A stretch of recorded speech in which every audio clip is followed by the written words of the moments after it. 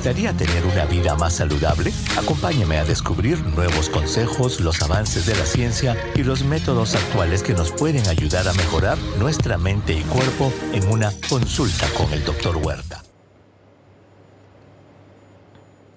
Abrimos el consultorio médico para hablar del primer trasplante de ojo entero en una persona viva en el mundo, que ocurrió en Nueva York.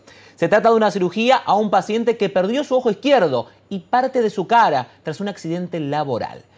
Y para hablar sobre este tema está con nosotros el doctor Elmer Huerta, colaborador de salud de CNN y experto en salud pública. Doctor Huerta, un gusto saludarlo. Buenos días. Cuéntenos sobre este nuevo trasplante. Hola Iván, qué gusto de saludarte. Buenos días también a todos nuestros televidentes. Pues este realmente es un hecho muy importante que abre las puertas para que en el futuro se puedan realizar muchos más de este tipo de cirugías, específicamente el trasplante de ojo. A ver, ¿qué sucedió? Pues mira, hace un poco más de 2 años, un veterano estadounidense de 46 años, el señor Aaron James, que era electricista, estaba trabajando con esos cables de altísima tensión y un cable que tenía 7.200 voltios, Iván, le chocó en la cara en su lado izquierdo y obviamente le produjo gravísimas quemaduras en el rostro y en el brazo. Por efecto de las quemaduras eléctricas, recordemos que esas son de tercer grado. Tercer grado significa que los tejidos se queman completamente y se carbonizan. Él tuvo que ser operado, se hizo lo que se llama la debridación, la limpieza profunda de todos los tejidos y se le tuvo que extraer el ojo. Y aquí una nota importante, cuando extrajeron el ojo, eso se llama enucleación, los cirujanos pensando en el futuro, porque ya esto se venía pensando hace tiempo, le sacaron el ojo y el nervio que comunica el ojo con el cerebro, se llama nervio óptico, no lo cortaron pegado al cráneo, sino pegado al ojo, dejando, digamos, un pedazo de nervio allí para el futuro. Eso fue importante para lo que vamos a comentar en un momento.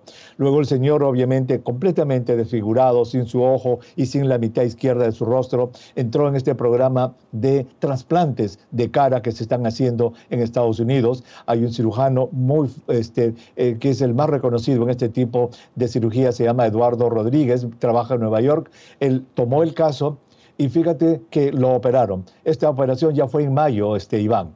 Esta operación duró 21 horas, involucró a 140 cirujanos y lo que hicieron fue extraer la mitad del rostro del donante que había fallecido, incluyendo el ojo, y en esta operación, hecha en 2 salas de operaciones, le pusieron este injerto de piel, la donación al señor James, y también el ojo.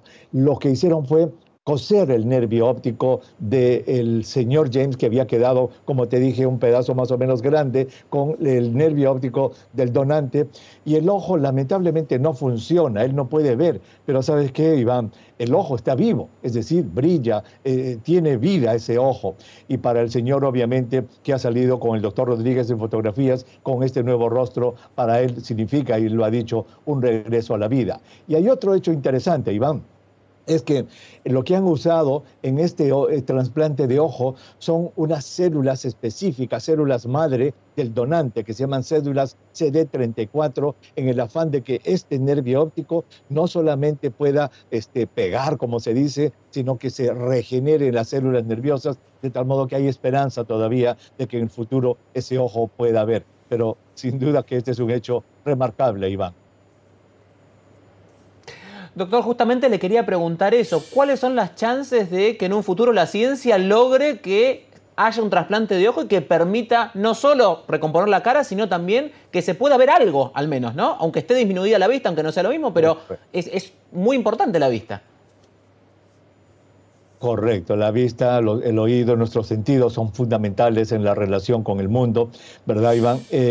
Lo que han dicho los cirujanos es lo siguiente. En la prueba de concepto de que se puede, digamos, trasplantar un ojo ya ha sido hecha. Es decir, el ojo trasplantado está allí 6 meses después, no ha sido rechazado. Ya se, digamos, la prueba de concepto de que se puede hacer ya se hizo. Ahora lo que falta es afinar.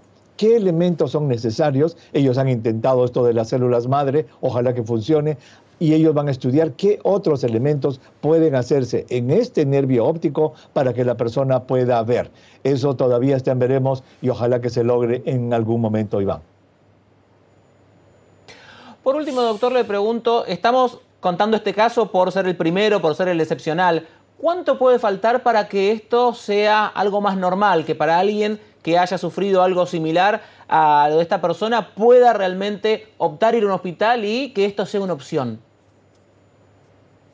Muy buena pregunta. Pues mira, cuando se hacen este tipo de primeros, entre comillas, ¿verdad? Primeras operaciones de algo, eso se publica en revistas médicas y eso se publica, digamos, en detalle en la comunidad científica. Esto se va a exponer en congresos internacionales con las técnicas precisas y estoy seguro de que no va a faltar algún cirujano, un grupo de cirujanos en algún lugar de Estados Unidos o de otra parte del mundo que viendo eso van a decir, nosotros también podemos hacerlo.